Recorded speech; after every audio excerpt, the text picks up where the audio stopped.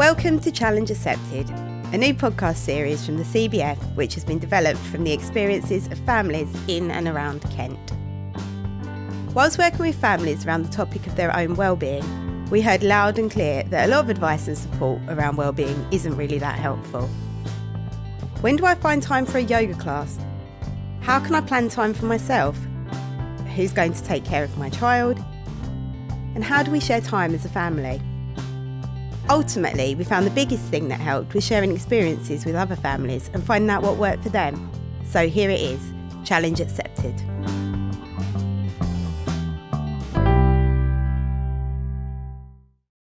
Hello, I'm Gemma, Family Support Lead at the Challenging Behaviour Foundation, and welcome to the first episode of our new podcast, Challenge Accepted. We started thinking about the podcast around the same time that the BBC aired the one-off special of the show There She Goes. If you haven't seen it, firstly go to iPlayer and watch it. It's brilliant. Those of you who have seen it will be familiar with the roller coaster of emotions that's packed into each episode. 1 minute you're deeply moved by the difficulties the family face, and the next minute you're roaring with laughter. The show tells the story of Rosie Yates, who has a severe learning disability and is non-verbal. CBF families have told us they've loved watching the show because it's the first time a central character on primetime TV, David Tennant plays the dad, has a severe learning disability, and families we have spoken to frequently said, "Oh my God, that's just like us." We took that as our inspiration when making the podcast. We hope that it will provide some light-hearted moments whilst helping you to feel less isolated when listening to stories of situations that you may be able to identify with. There She Goes is based on the writers Sean and Sarah Pye's now teenage daughter, Joey. So I went to visit them at their home in London, which happens to be under a flight path, so please do ignore that, to hear about why they made the show, just how true to life it is, and the importance of sharing stories and connecting with other families who get it.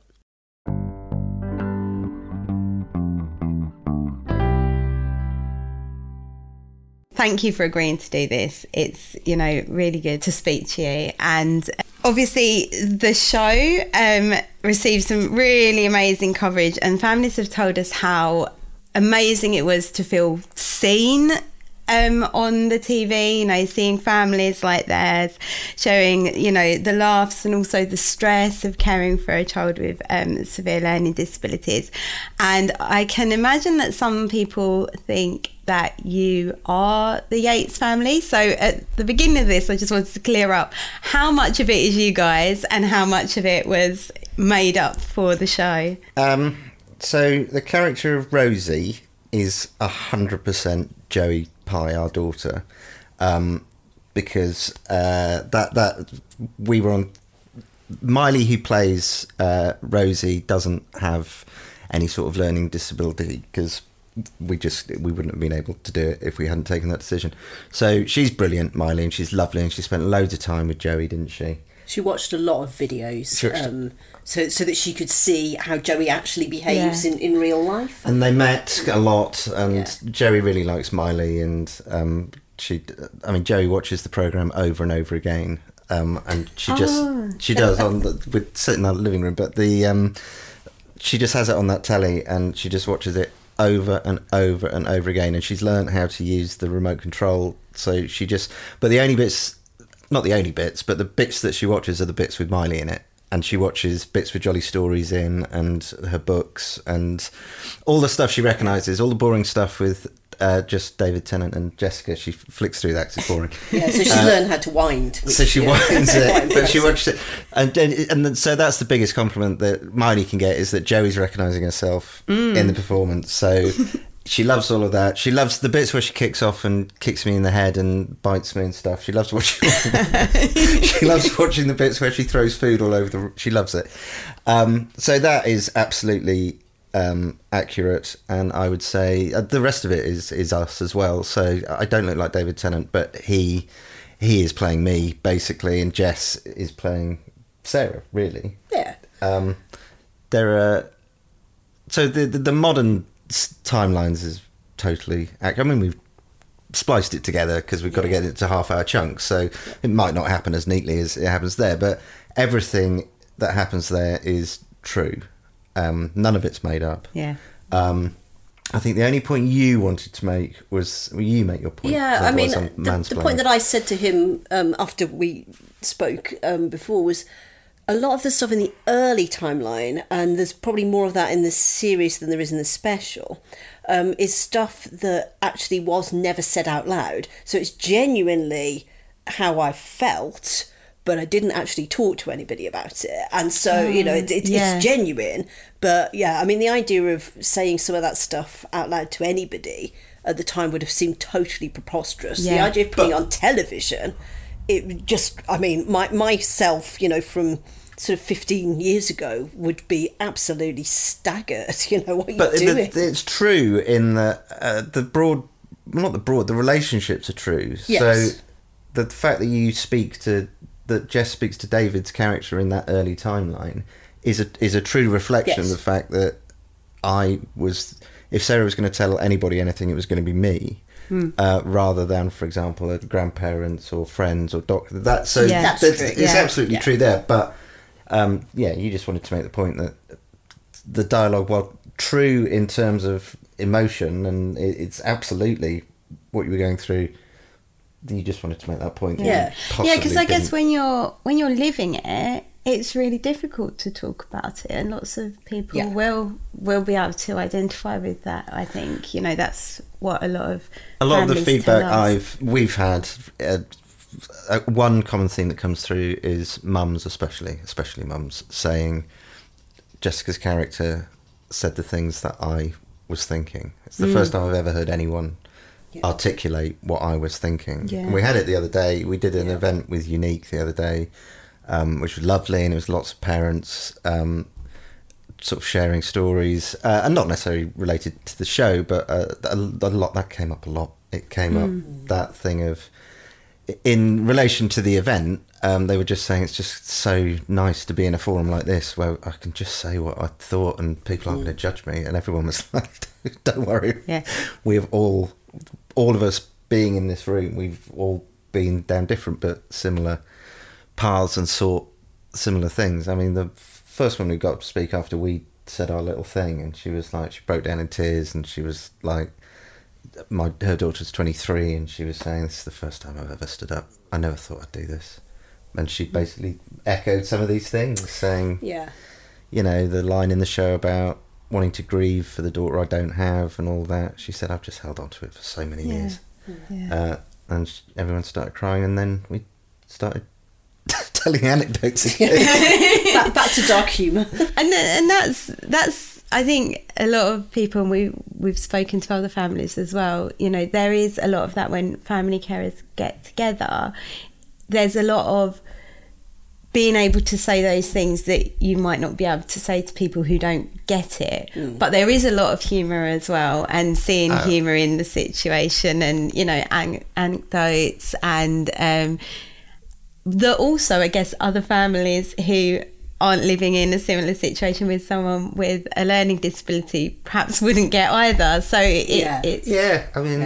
going back to the Unique event we were at, just because it's the most recent one, it was, everybody was the same. Everybody stood up and would tell her something funny that their son or daughter or sister or brother or whatever had done, and they were hilarious. I mean, they were just we put all of our things into the show, but honestly there were people coming up with stories that were just, it was wiping away tears. It was so funny. But that was also explicit in the room, that there was a shared understanding that that sort of dark humour is part of how you cope. But it's also you are faced with situations that perhaps most people don't necessarily experience, and just having that shared experience was valuable. Absolutely. And do you think, was that something about what made you decide to write the show, that you thought, actually, we need to get the conversation going about this? Or what was it that made you decide to write the show? So I do this for a living. I've written other shows on telly over the years. And to be honest, we were thinking, well, what can we do? It was a sort of career-led thing. And we suddenly realised, hang on, we've been living for 9 years, as she was at the time, with the most, all we do when we get together is we talk about this amazing character in our family and these awful, the lows that we go through, these funny things that she does, and we suddenly thought, we just write that down and put it on telly. Now, having said that, when we started thinking about it, we realised that these characters just are never on telly, ever. No. Or they are occasionally. You might get. There was a Down syndrome character in Line of Duty, but it was all sort of to. It was all. They weren't central. It wasn't about them. It was being used as a sort of plot device. And then you get other children like ours sort of brought up in other programs, but it's always so.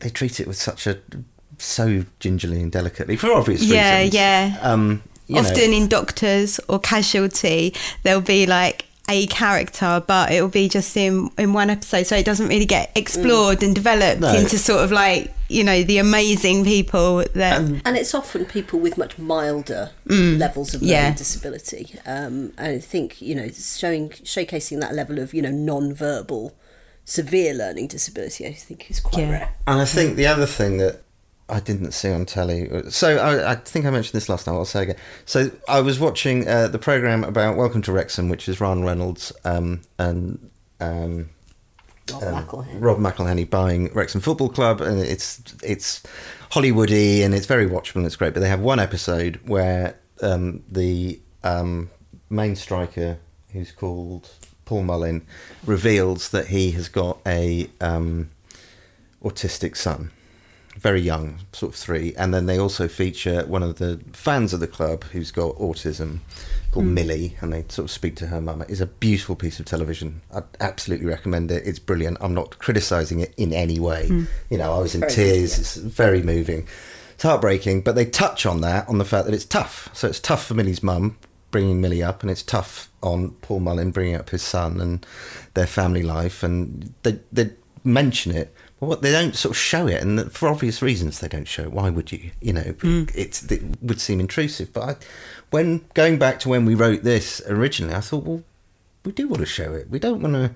I don't want to make a show that says, aren't all these children, you know, it's tough, but you know, it's really rewarding at the same time. I want to say, yes, it's funny and full of love, and we love Joey to bits, and you know, they are amazing children, but we're not going to sugarcoat the rest of it. I mean, it is awful. What I didn't want at any point was for someone with a child like Joey to be watching the programme and thinking, well, our life's worse than that. Our life's terrible. We must be doing something wrong. This family on telly seem to be...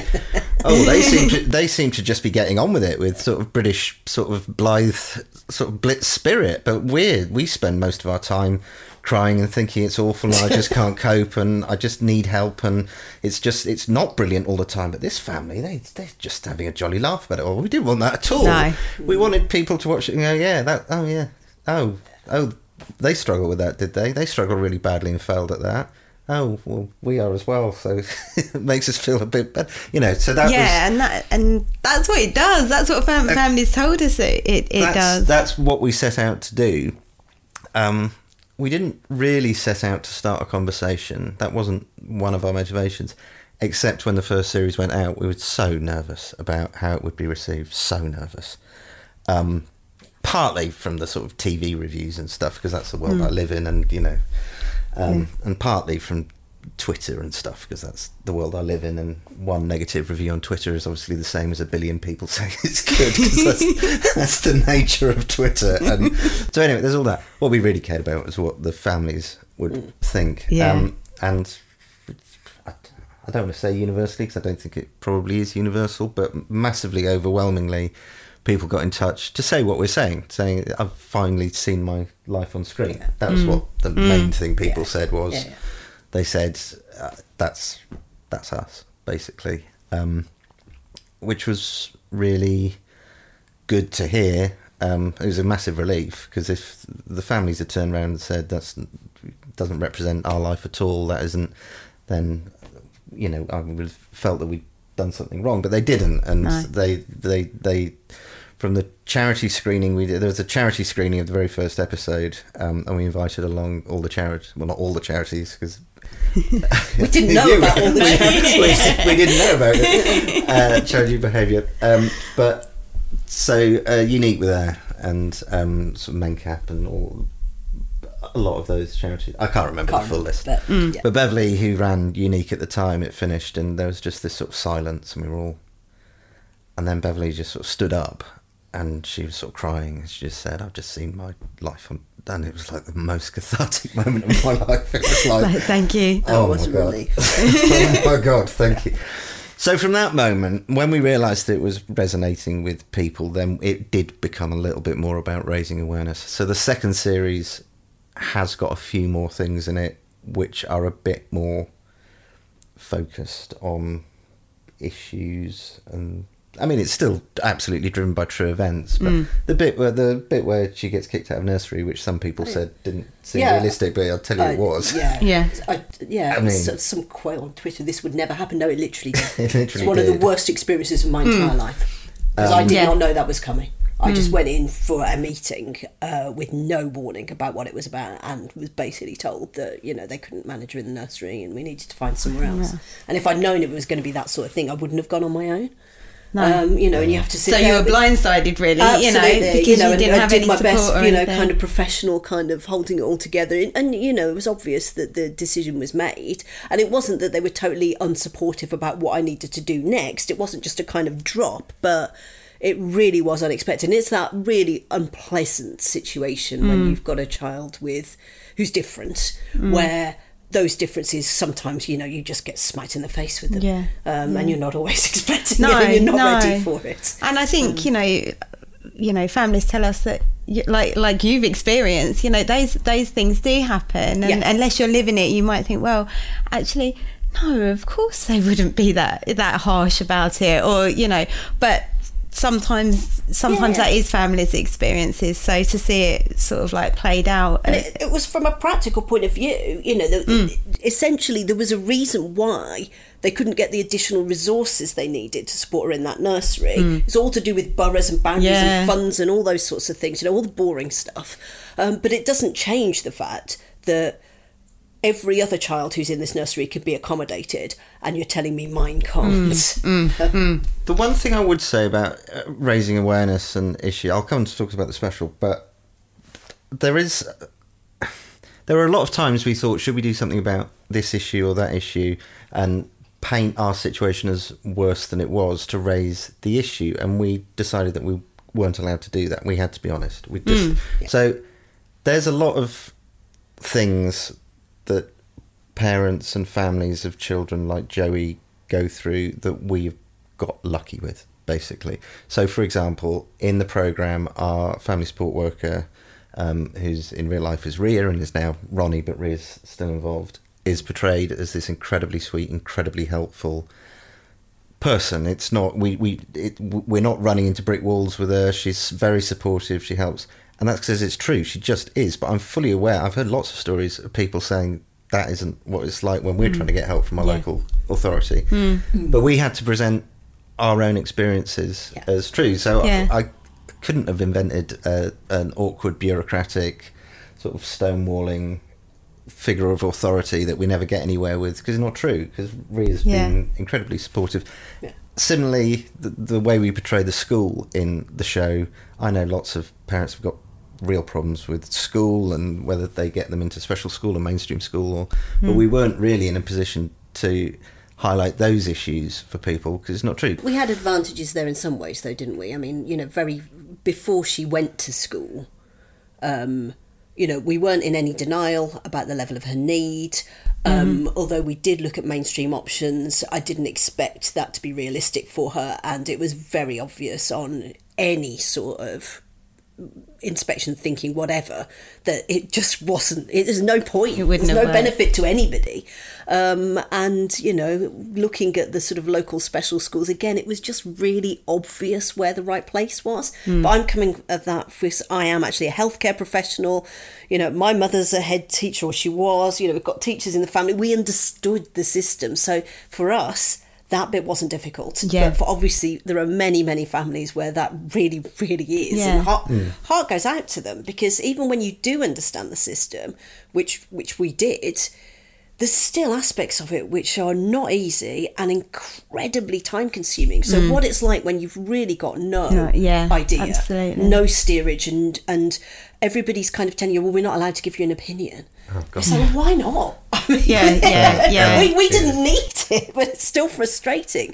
But how are people how are they meant to educate Yeah. themselves and understand these things when they've never had to have any Yeah. knowledge of that world before? Yeah, and that's what a lot of families tell us. I'm trying to navigate this system that I don't understand because this is my first time of having to deal with it. And I thought that it would just all kick in and I'd have all the support that I needed and it'd just be there. And it's a shock that it's not. Yes. And, the system is really complicated and broken and doesn't always work for people with severe learning disabilities, and so it's really, really hard. But I think like you've said, you've told your honest story, and it probably, if you just started sort of like changing bits to sort of like highlight issues and things, it wouldn't have the same authenticity. We always said from the word, and I still say, absolutely, this is Joey Pye's story. This isn't a story about any child with learning disability or autism. It's not. It is specifically about one person, and if there's similarities in other people's stories, that's great. And if people can take things from what we've done and it helps them, that's great, or whatever. But it is Joey Pye's story. It is, and we can't deviate from that. I mean, the only thing about sort of raising awareness, when we came to make the special, BBC let us make the special, it was off the back of getting the diagnosis, and the story just wrote itself, really, because we just wrote down what happened in those few months. But I did want to highlight the role of charities. I did want to make a big thing, unique specifically, but I hope all charities sort of get the idea of, at the end of that, there is help available. Yeah, and I think, and you should take it. It's because it's not explicit in the programme, but I was wary of charities for a long time, and it's hard to put my finger on why. I think I had just thought they were all sort of going to be sort of, I don't know, was it a religious thing? I just thought it would be. I just thought, how can they possibly help me? Mm-hmm. How can they help me? And they'll come into my house and they'll look at what I'm doing, and it'll all be wrong. And that's what I felt. I just felt these really well-meaning people come and tell me that if I just do this, or Sarah, we have had a bit of this, by the way, a bit of, I won't name names, but there was somebody who came to one of the screenings who basically said, we've just got to remember, if you just love these children, then actually they're sort of amazing. And it was the exact thing the person said was that it was a shame that I hadn't had the right support when she was born, because if I had had the right support, I wouldn't have had to go through that, that I would have loved her and valued her from the beginning. And I didn't respond to it in that way, thank them for the comment, whatever, but it isn't true. I can categorically state that there is nothing that anybody could have done at that time that would have in any way made that situation better, other than possibly more practical help. If somebody had actually literally taken her off me for a few hours every day so that I could be a human being for a bit, that would have helped. Nothing else would have. No. But in those, that was just a fee, and that wasn't just about getting help from charity. That was sort of I felt that we should be able to handle it on our own, and it was our problem to deal with. And I was wrong. I was completely wrong. I was just utterly and completely wrong. And I hope that if the programme does anything, it's that if you think that your child has learning disability or has been diagnosed with something, then just find the websites and just get in touch with people and it's not an admission of failure to turn around and say, we could do with some help. And the amount of, it's the other thing that I've come to realise is, I also thought it would be a bit sort of touchy-feely, I suppose, and people come round for a coffee and just go, that's really nice. But what I've come to realise over the years is that it just isn't that. I mean, the help you get from some of the charities is practical in terms of, it's the sharing of experiences is the thing, and the people in the Dope 1A group, which is what we're, I went to the thing that they ran, a get-together. I could only be there for a day, but just suddenly realised I was in a room with the world experts on Dope 1A. I mean, these people know, because they've various, years and years and years of living with the same child with the same condition that I've got.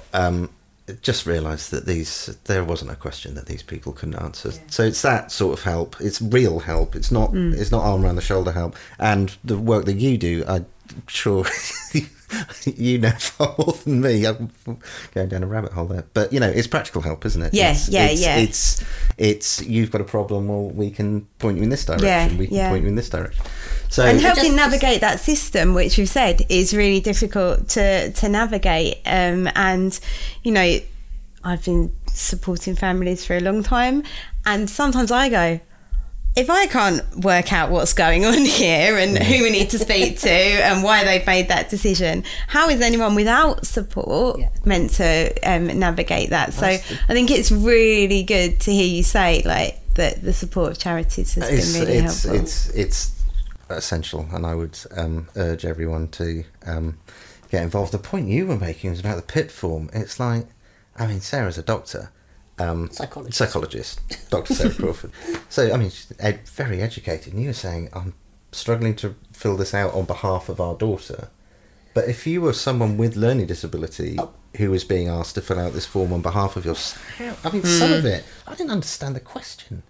Yeah, for me, the challenge was more than a length of time that it took. Yeah. But yeah, I'm filling it in as somebody who fills in these sorts of forms day in, day out, advises other people how to do it, and it took me ages to actually, I had to ask for an extension twice because I just couldn't face sitting down to do it. It was so daunting, the length of it. Yeah. Once I got started on it was fine. I've semi-joked, but I've said this as a joke with various other families that we've met up with the chromosomal and learning difficulties, but the joke is you just say, we could fill out the form, or we can invite the guy from DWP, Department of Work and Pensions, over, and we could just get him to look after Joe for 5 minutes. And then we can just say, can she have the money? And he'll say, yeah. And all the parents say, they laugh, they say, but that's what we think, come and look after, I think the most difficult thing about that particular process, given that we're talking about it, it wasn't the understanding the questions or how to answer them, because I could do all of that. It's the fact that it's the slap in the face again, because every single question is kind of assuming a level of ability, and it's like, my child does not have this ability, full stop, is never going to be able to. But more importantly, I would give anything to actually be able to do this, to be capable of learning this. So as a parent going through every single page, you are confronted again and again and again with the fact that your kid can't do what everybody else's takes for granted. And I just think that that's really tough. I think the whole way that all the systems are set up, in this country, parents have to go through this again and again and again and again and again, because nothing talks to each other. And I don't think they really... I think they see it at that very kind of, sort of medical factual level without ever thinking about that emotional impact that has. I think that's such a good point, because, I think it's something that people tell us time and time again, is that the benefits forms in particular, you are saying what your child, what your relative can't do, and the emotional impact of that, because you want to say what they can do and all the amazing things that they can do and all the, the joy that they bring to your life. And you're so used to doing that when you have to sit down and do this form that's negative, like you say, you're kind of like, this is hard. And it's just the way everything on it is framed. There's just that assumption that either you will be able to do this thing, or you need a little bit of support with it. You need somebody to help you fill in because you can't read the form properly. You need a little bit tweak of help with that. And it's like, she just can't do this at all. And never, 100% of the And the time. fact that the older she gets, the more obvious it is that she's different to other kids. It's really heartbreaking. There's a sort of a period where it really starts becoming obvious, after the age of sort of 3 and 4, and I don't know, we're just so used to it. It's been 17 and a half years, and so it's just our norm, it's just our normality, and we don't. But, at family gatherings, when she's got all her cousins around and things, she's just not the same as other children, and she can't join in with things, she can't join in with... She can't come out for meals. She can't. We used to be able to. We used to take her out for meals, but it reached that was behaviour. That was a big behavioural change What was it? We took her to a beer garden with some friends of ours who were lovely. They're our best friends, but they were trying to be nice to us because they're our closest friends. But they were sort of saying, "Oh, she's fine. Don't worry about her. She's fine." And there was a bit of me going, "Just leave this to me, all right? I know you mean well." But they're going, "She's fine. She's just enjoying herself." And I'm like, "All right, let's let it play out." And within about 2 minutes, she'd thrown a pint glass across the beer garden. She kicked over the table. She was trying to smash everyone's drinks. She pulled the thing. I mean, it was just carnage. And then Sarah tried to restrain her, and she kicked Sarah in the head, knocked her earring out. So Sarah had blood streaming down her face there. And at this point, I get to turn around to my friends and go, "Yeah, we're going to take her home now." But it's so she gets totally rewarded. She gets totally rewarded, and that wasn't the thing that will resonate, I'm sure, with a lot of people listening to this. She didn't flip. She didn't suddenly freak out because she hated it. She just got bored. Just like, what can I do? What can I do to make this more? And now she's more big fun? and strong. Yeah, she's bored. Yeah, when she was little, A, it wouldn't have occurred to her. She wouldn't have done the problem solving. But B, if she had, we'd have been able to manage it. But she's about 5'1" now. And she's strong. Yeah, she's determined, and she knows her own mind. Kicked her. The last meal we took her to, we thought, let's just try. We got the upstairs. It was in a place in Richmond, and the upstairs was closed. It's on 2 floors, but they said we'll open it. They love Joey, by the way. There's loads of people just adore Joey, and they'll do whatever they can to help Joey. Everyone around here knows her, and it's like everybody asks about it. So anyway, they said, we'll open it up for you. You can have the entire upstairs to yourself. And we thought, that's really kind, thank you. So it was quiet up there. We sat her down. We had iPads. We had drawing books. We had toys. All the normal stuff. And she just got bored. And after 5 minutes, she just kicked the table over. And so we tried. There was one bit where I was lying on the sort of bench to try and pull it, because she climbed on top of the table after that, didn't she? And I sort of pulled her down, and she was just like lying on top of me, just sort of kicking me in the groin.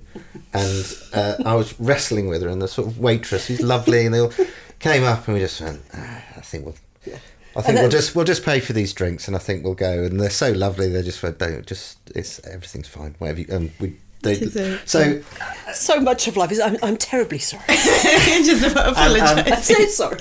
Terribly sorry. But the nice thing to report, just because you've got me down there thinking, is that most people are really understanding. Not everyone is. Some people we've encountered aren't nice at all, but most people are. And there's a bit in the special which is based on when we were on holiday, actually. But Joey went up to a boy in the swimming pool, in the paddling pooly bit, and she hit him. Pinched him, I think. Pinched him. It's like in the show, and the mum was quite imposing and she marched over to Sarah and just said, "You're doing a really good job. We've been seeing you here." It was near the end of the holiday. All the mums have been chatting, and we didn't really know what to say, but we're just all really proud of you. Yeah. And Sarah obviously was in floods of tears. Yeah. Well, that must make just such a difference to someone acknowledging that it's hard. Like, I don't really know what to say, and I can't make it better for you, but I just want to say something in support. And I think it's really nice that you include those things in the show, because you could have just made a show that says it's really hard, everyone's really mean to you. Yeah. And when we were writing when we were writing the first sort of pilot, we had to do a sort of pilot to prove to the BBC we could do it. Then well-meaning people, but people in telly I work with said, "Oh no, tell you what would be really funny if like the next door neighbour's really horrible and you've got to." And I was like, but I want this show to be about truth. And the truth is, they're not. The overriding thing you get from most people is that they don't know what to say. They don't know. And that's fine. That is fine that you don't know what to say. I don't hold it against you. I get it. If I see somebody with a child with some sort of disability, I'm not sure I'd be able to go up to someone, with cerebral palsy or something and just automatically be, it's not. It is difficult, and it's fine, and that's fine. Yeah. But I didn't want to present the entire world as uncaring and horrible, because they're not really. No. And it is really, in those sorts of situations when there has been something happen, she's done some sort of behaviour where you feel like it's against the social norm and you're worried about whether people are judging you, and you're not even quite sure sometimes in the moment how to handle it. To have people be kind is so helpful. It was a time on a train. So We were on a train and we'd had to go and sit in first class because we had to get a table. So we just upgraded ourselves just because it was the only way we could get a table for 4 people, and we could wedge Joey into the corner so she can't. And she likes the train. Anyway, the guy came down doing the teas and coffees or something, and we said, "Is there any food?" And he went, "No, we haven't got any food. I'll have to serve everyone first, and then I'll come and get you some food." And I said something just like, "Oh, we really need some food because my daughter. I mean, I'll go and get." Oh, and he just got really uppity with me. He was like, "Really? Oh, gosh." And he went back and he said he went and found some crisps, didn't he? And he sort of stormed back to he was in such a bad mood. He stormed back and he threw the crisps on the table. Yeah. He just threw them. He went, "There. What, you happy now? I'll get them." And one of the bags hit Joey, and he looked round, and it just in that split second, I thought, "You've only just noticed, haven't you?" And his face, I've never seen anyone, the colour drained from their face, as he clearly was thinking, "Oh, that's my job gone. If I've just thrown something in the face of a learning disabled autistic girl." And he was like, from that point onwards, we couldn't get rid of him. From that point onwards, he was like chatting to us, asking about the show. You just wouldn't engage with them, would you? And I was doing my best, It's lovely. Well, that's an example of the fact that he was fine to be an arsehole, frankly, because when he thought he was just arguing with this bolshy dad who's come to sit in first class and because he thinks he's better than everyone else, and he was fine. He was on that level, but I tell you, as soon as he saw Joey, it was like, oh no, oh God. Oh, well, maybe he learned a lesson that Well, day. hopefully he learned a lesson back then. But it's just a general point that as soon as people clock Joey, it's very hard for anyone. And as I say, sort of, they don't know what to say, or if they get to know her, then they're lovely. Our next door neighbours here, because we moved since the show, so they move in the show. But like Diane used to work at Joey's school, not with Joey, but so I mean That's just ridiculous coincidence. and Ben, their son Ben, did as well. So from day one, they've known exactly what to say, and they're brilliant with her, and so that's sort of lovely. Yeah. But generally people, no, it's nice. Little things. I mean, my mum says, one of the kindest things anybody ever did for her was when Jo clearly had pain. And they were out just the two of them, and she was just tantruming, wouldn't go anywhere.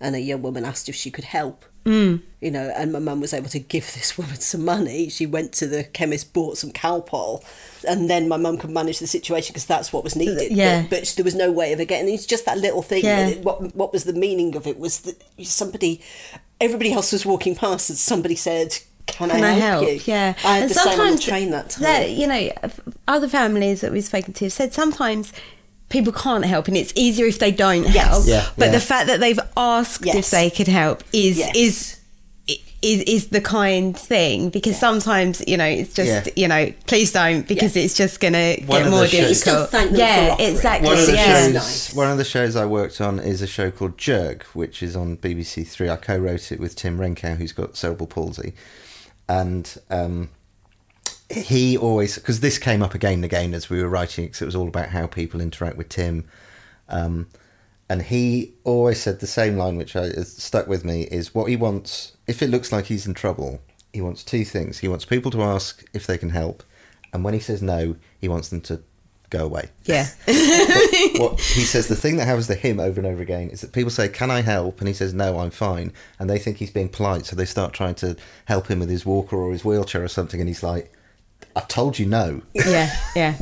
But we don't really get that with Joey, I don't think. No, I don't think so. But there's things like, I mean, she's fine normally going on railway train trips to places, but she's not so great coming back, because it means grandma's over, or Christmas is over, or holidays over, finished. or whatever. So you've had to manhandle her off trains more than once. Yeah. She's just gone ballistic. That was awful. But that's when that man helped you then, didn't he? Yeah. And she just absolutely, flick of a switch, went in that game. I mean, I knew she was getting agitated, but I didn't expect it to just go. You know, and obviously, I mean, you guys know about challenging behaviour. You know, this is what can happen. And I probably perhaps wasn't paying attention enough, maybe being a little bit too optimistic, but I hadn't realised just how ready to go she was.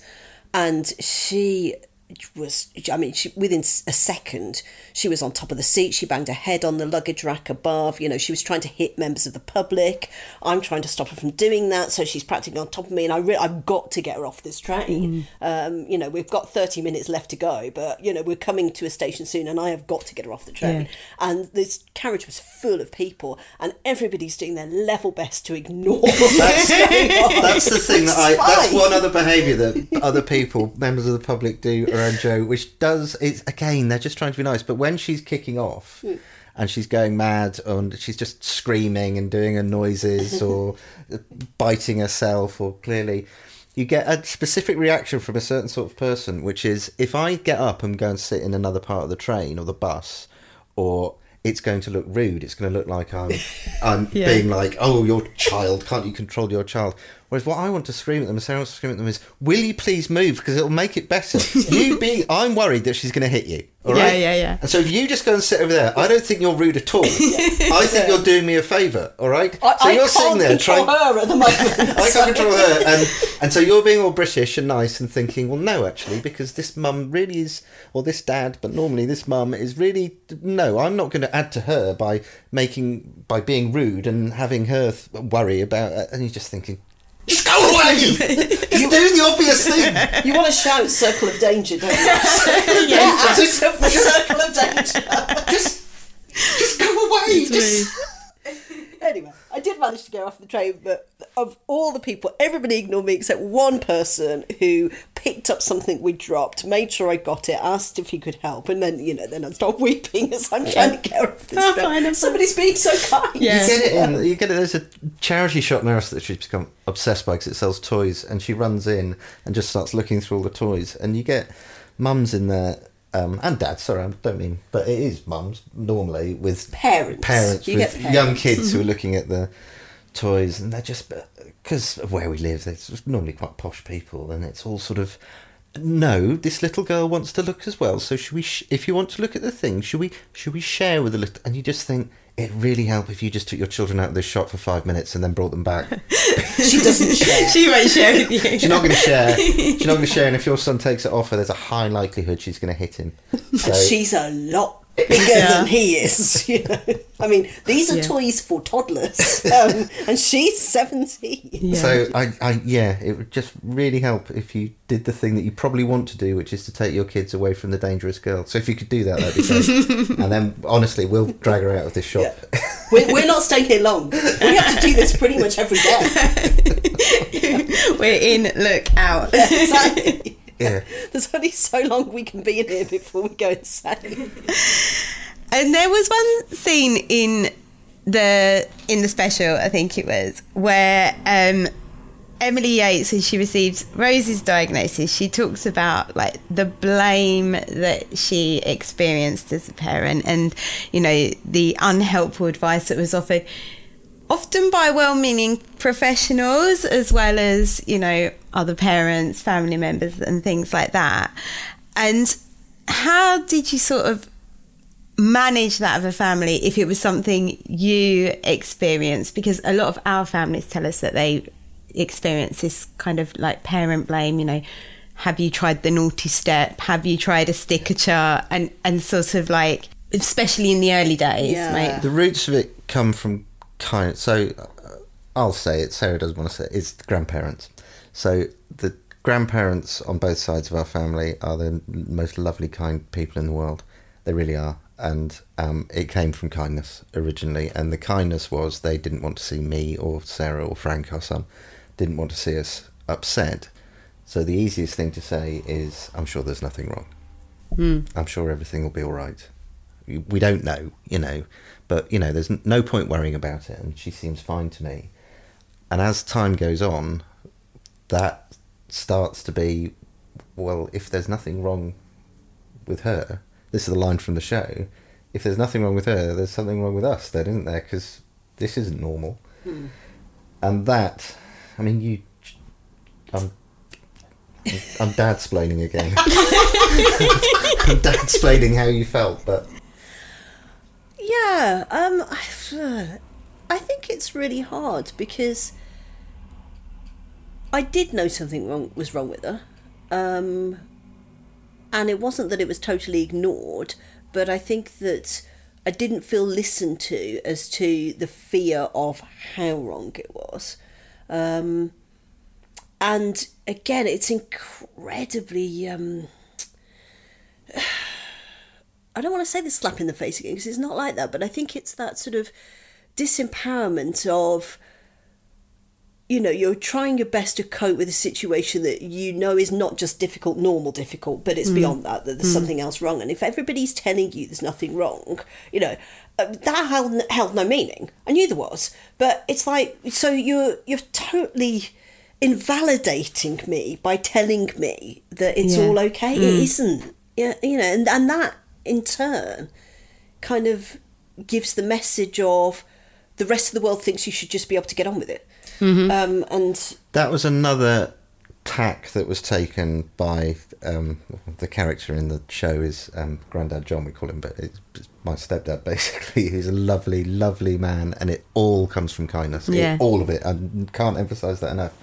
But he took the approach of this needs a bit of tough love. So he didn't take the approach of everything's going to be fine. He took the approach of, we've just got to get on with it, haven't you? I mean, yeah, life's dealt you this, but, you know, we all overcome things in our lives. You just got to get on with it. And that came from a sort of thinking that, because he brought up many children, and of, you know, some kids are easy and some kids are hard, and you just got to get on with it. And I think it wasn't until the programme came out and he watched it that he realised that Joey isn't at the extreme end of a bell curve in terms of behaviour. It's not like you have the well-behaved kids and the naughty kids. She was on a different curve. Her head is wired differently. She's not like other children.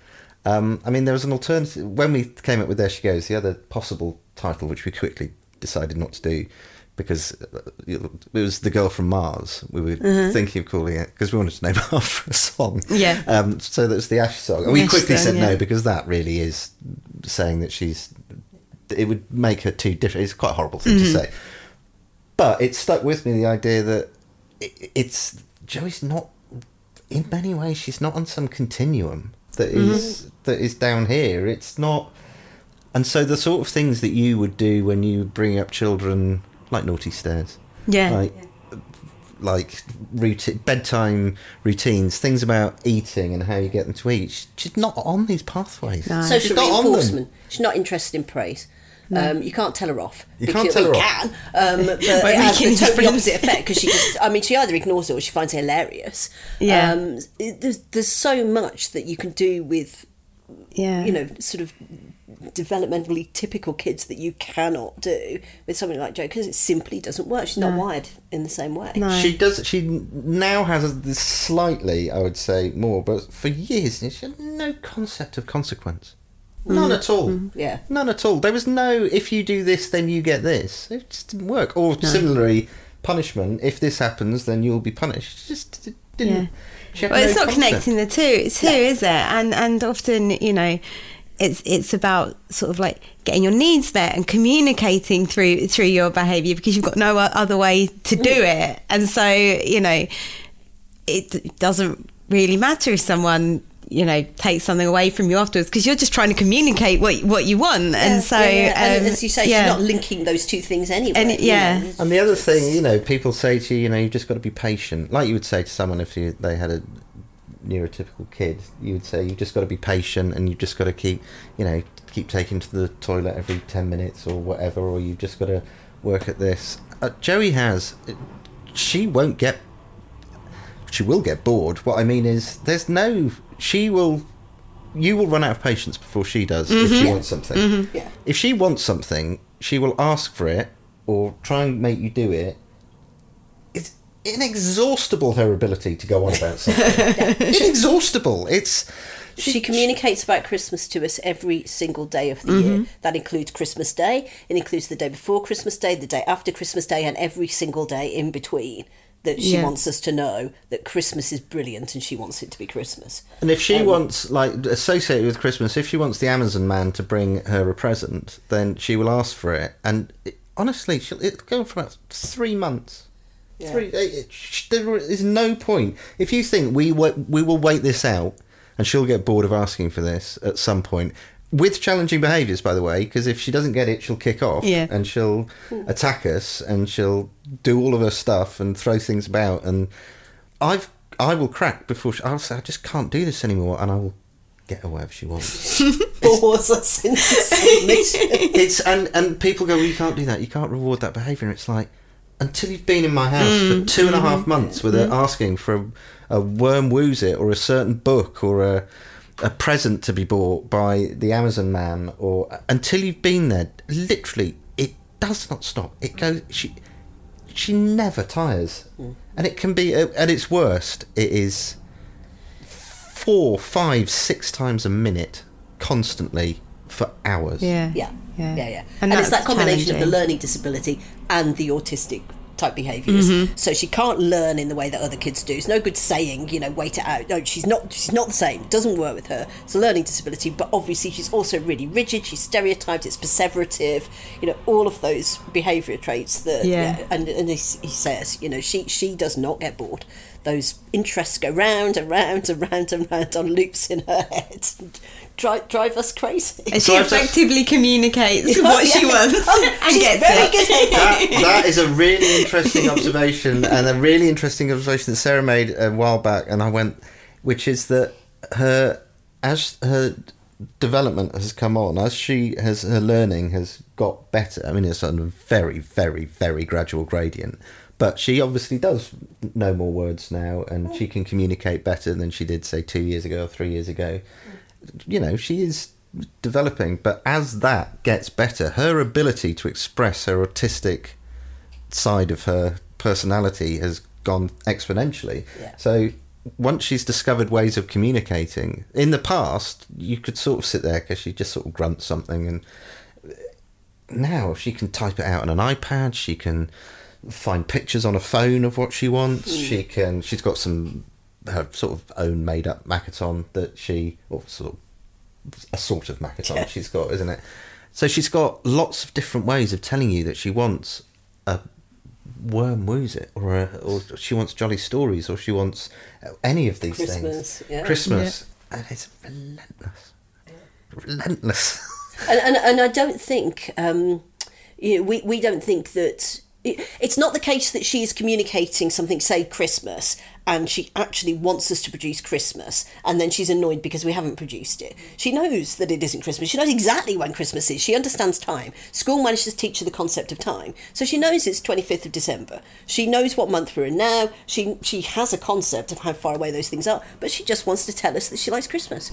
So from her point of view, just typing the word Christmas is rewarding, and it's rewarding if she does it 75 times in the space of an hour. Whereas for us, it's just really tedious. And I think that's a really good point that other families will be able to identify with, is some behaviours that are challenging are not the things that you necessarily think of as a challenging behaviour. Yes, we think of hitting people, turning tables over, throwing things as challenging behaviours, but actually asking for something constantly, repetitive can be is I mean, I'd rather she was constantly asking for Christmas than smashing her head into a wall and biting me on the arm. I mean, I'd rather that, but it wears you down. It really wears you down. I think the mental exhaustion of it is something that is really hard for people to relate to unless they've experienced it. Because it is that sort of same old thing over and over and over again. And obviously, as a parent, that's every day. You don't get break. You don't get to go home in the evening like, teachers and teaching assistants and respite workers. These people are wonderful. Absolutely. We are not saying that they're not. We are not dissing any of these people. No, but what we're saying is, they get a break, and they get a break for a reason. Lots of schools and respite services and care providers will have that as one of their strategies, a change of face, because Yes. it's recognised. But yeah, as a family, you don't get that, if it's constant, it's constant, and it's exhausting. And I guess if you're not living that every day and someone says, well, she asks about Christmas constantly. Oh, well, that can't be that hard. But you're like, you're not living it. You're not living it. And so again, it's only people who are experiencing and living with someone with those same behaviours and level of needs that will probably get it. It's so that's true. why it's good to... One of her latest things is that she's... I think I said this last time, but she has started... She came in and she wanted to tell us something, and it took us a while to figure out what it was. But what it was is she wants Mummy to take her to the park to steal a Wooz-It toy from a random baby's buggy. This is what she wanted. And then when Sarah explained the concept of not yours, it's not yours, she got very excited at the idea that it wouldn't be hers and it would be somebody else's. So it was cute, it was gorgeous. So I tell that story to people and they laugh because it is funny and it's like her adventures. Now that was about a month ago that started, and she asks for it when she gets home. She will ask for it, and we'll have to do the walk. We have to do the walk where we go to Mortlake Green, and on Sundays we have to then carry on round to Bar. It's a specific route you've got to do. And again, you might think, well, that's lovely. You get to go fresh air, walk, and it is. But it's suddenly become part of the nightmare because it's just all the time. It's stopped being funny. It's like... It's a chore. It's constant. I mean, she doesn't even look in the baby's buggies. It's like it's become a ritual just to do the walk. Mm-hmm. And so, she still types that, baby buggy Wooz-It. But yeah, she isn't actually... I mean, thank goodness, because obviously if she actually did see such a toy and tried to steal it, we're in a whole different kind of ballgame problem. Yeah. But yeah, it's just the fact that we've got to do the same thing over and over and over again. So that's a perfect example, because I imagine people would find that funny, think, oh, that's a really gorgeous thing for a gorgeous little 17-year-old girl with learning disability to do, but it's just, until you can break her out of that loop, then it's going to go on and on. School have really, they always talk to us about how to break her out of thought loops, and it's just not easy, is it? No. And they don't find it easy either, to be fair. I mean, it's Are there sort of any little like wins that you take for yourself in, because you've obviously got really busy lives, you're sort of like doing this routine and ritual of having to walk around the park and all of those things. How do you guys take time for yourselves to kind of just keep yourself sane, sometimes, to want of a better word? Well, you've got a job. Well, I was just going to say, I mean, I don't know if it's cheating to talk about work. That's what a big part of what keeps me sane, although obviously that brings its own challenges. But I mean, one of the most important things I ever did after she was born was go back to work. Mm-hmm. And I went back slightly earlier after I had Joey compared with our son. And frankly, I wish I'd gone back even earlier because just the ability to be in an environment where people talk to you like a human rather than a mum. And I mean, I'm fortunate in that sense that I've got a very interesting and intellectually challenging job. So the contrast between the sort of repetitive walking around the same loop with my daughter compared with what I'm doing at work is really big. So yeah, I mean, I couldn't possibly be at home all the time. I cannot relate to anybody who does that. I mean, I absolutely respect people's, people choosing what works for them, but I just can't imagine it. My head would be empty. But it isn't just, I mean, well, no, I don't know. I mean, you also work. Yeah, I work. I mean, lockdown is the purest form of being at home and not being able to get out, and it almost drove all of us insane. It did drive Joey insane, I think. Well, what counts for her, as in her challenging behaviour. Yeah. It's the worst she's ever been. I'm sure you've heard this from lots of people. Yeah, it's the worst she's ever been. It's the worst self-harming she ever did. Yeah. It was awful. I mean, she was smashing her head into the wall. It was awful. It really was really upsetting. But she pulling her hair out. But she's passed through that.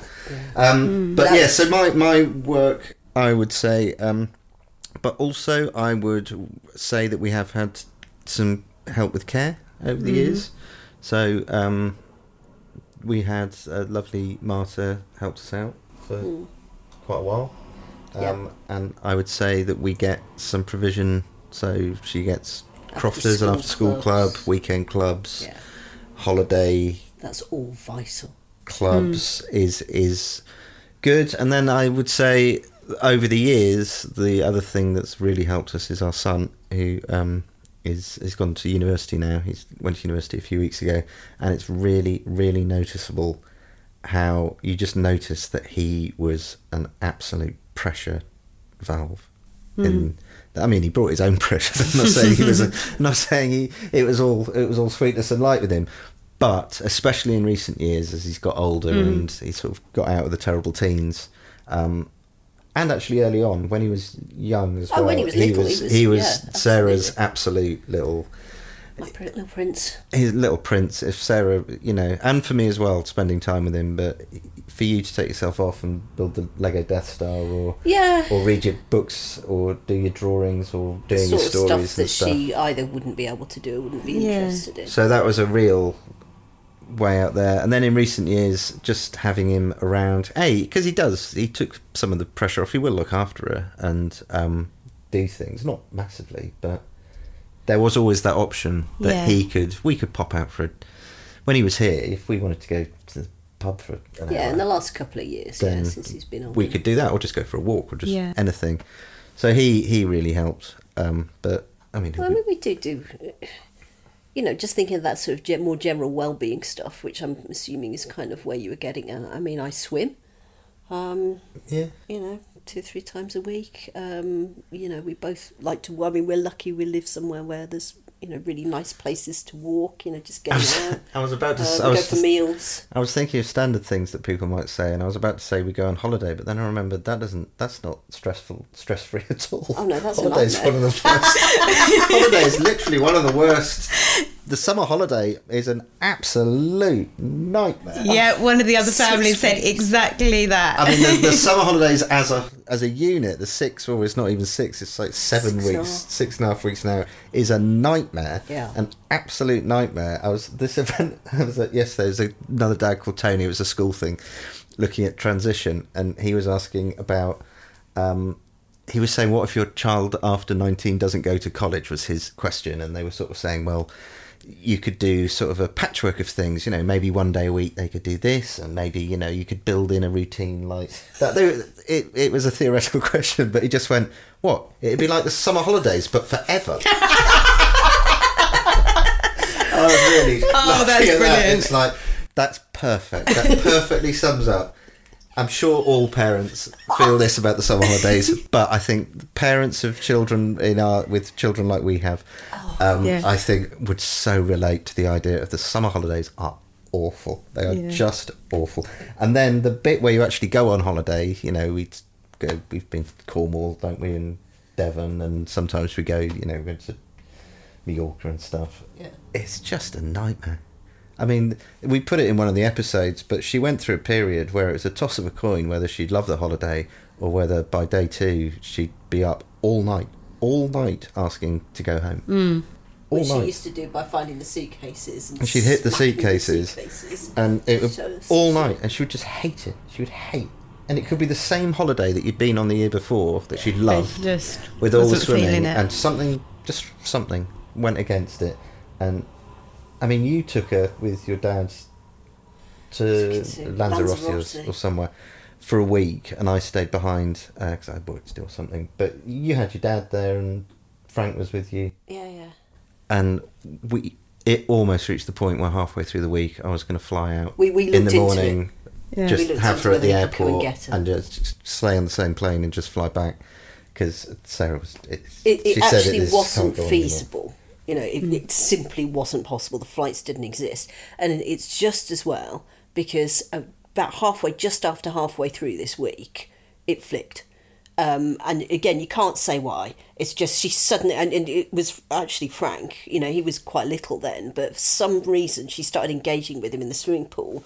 I think we got some little inflatable boat, at the swap bars, and suddenly like she was interested. So we got her on this, and he was towing around this swimming pool, and she suddenly started like laughing. And then the rest of the holiday, she was brilliant. Yeah. But it was, she was absolutely awful for the first half, just non-stop whinging, crying. Do you remember it started when we went to France for my dad's 70th? Yeah. And we put this in that episode as well, but it was more funny in real life just because there were more people there. But it was in France, somewhere in France. Somewhere in the middle of France. But it set up this like sort of outside picnic for my dad's 70th. And it was a big long table, and all my cousins and my brothers and sisters. Your siblings. Sorry, I get confused. But loads. So there's lots of people there. I've got loads of sisters, and they've got loads of kids. So it's like a big, massive family thing. And she hated that holiday. She hated it. And there's one bit where we just sat having outside big picnic, south of France or middle of France, wherever. And she just got a chair. She was big enough now to be able to walk around with. And she got a chair, and she dragged it as far away from us as she could, and she put it in the middle of this field, and she turned her back to us, and she just sat there with her back to us, like in the distance, and everyone's going, "Is she all right? Is she all right?" I was like, to be honest, leave her there. We can see her. I can see her, she's fine. except my eyes are there. But to be honest, I'd rather she was over there, in whatever mood she's in, because if she was at this table, she'd be kicking it over, she'd be throwing glasses everywhere. Just leave her. But it was an absolute low point of, it was like, because then we're thinking, oh Christ, and then we've got to take her back on a plane. And she quite likes planes. No, she was all right on the plane. She was fine. The last question is what I'm asking all families, and that is, what are you guys most proud of your family for? Ooh. And lots of people have found this difficult. I'll say it because he's not here, but I'm very proud of the way Frank's turned out and the way that he is with her. Yes, I agree with that. It was always one of the things that I think has been really nice, certainly for me, and I think probably for you as well, Sean, is that throughout the time that he was at secondary school, he never had or seemed to have any qualms about, friends coming back here.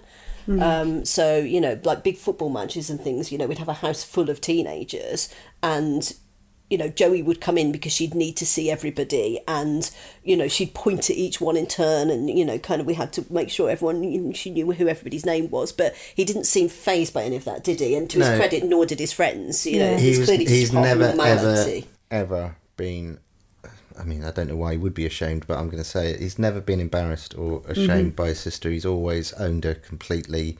She's his sister. She's his. I mean, I'd be overstating it to say that they were, the closest siblings in the world, because that would be quite hard. But he's really good with her. The only thing I would say is when his friends come round, as long as she's got a T-shirt on. God, she went through a phase of taking her clothes off. She would constantly be naked around there. Well, she'd have a pad on. So she's not completely naked, but she fell out of love with clothes for a while, which is fine, So it's absolutely fine, except, and it's even fine with the neighbours and stuff. And I don't think she stopped doing it now. I think they were quite used to it. She stopped doing it now, but whenever people came in the house, it was like you'd forget. Yeah, you're so used to it. Yeah, or like, oh my God, there's a T-shirt. I was on a work Zoom once. And it was only my friends, so it was fellow writers. So it wasn't like heads of important people or anything. But it was a Zoom call, and it was in COVID. That's why we were doing it on Zoom. And she just wandered in to see what I was doing, and I was sort of saying, "Oh, this is Fraser, and that's Lee, and that's Christine, and all my writery friends." And I suddenly realised she just didn't have a top, and they were all going, "Sean." You know that Joe's, and they were laughing, obviously, but it was like, it became so second nature to me. It was like, didn't even realise. Has she got?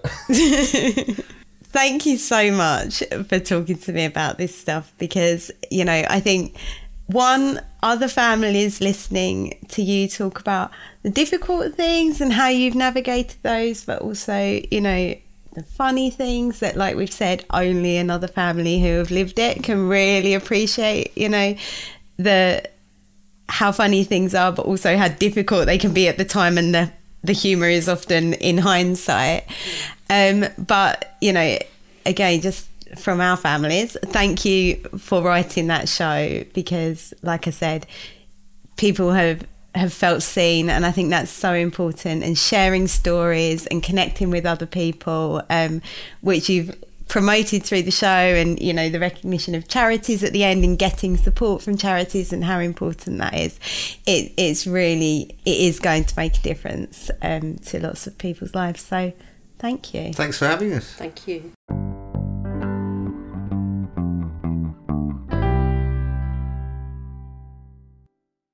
Thank you, Sarah and Sean, for such an open and at times hilarious discussion.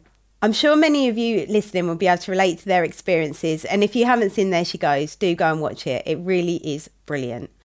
This is the first episode of Challenge Accepted. The rest of the series has lots more to offer. Next time, we'll hear from Kate, who tells me about life with her daughter Madeline and how she navigates her obsessions when out and about.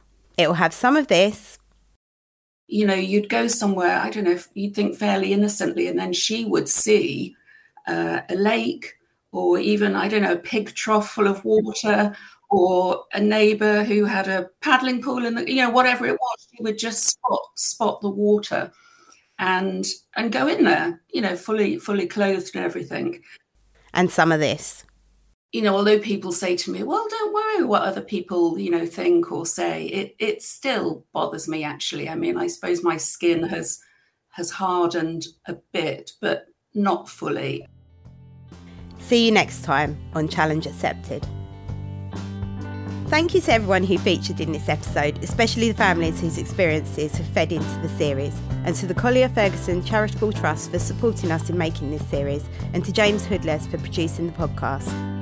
The Challenging Behaviour Foundation is a UK charity focused on the needs of children, young people and adults with severe learning disabilities whose behaviours may challenge, and their families. Please visit www.challengingbehaviour.org.uk to find out more.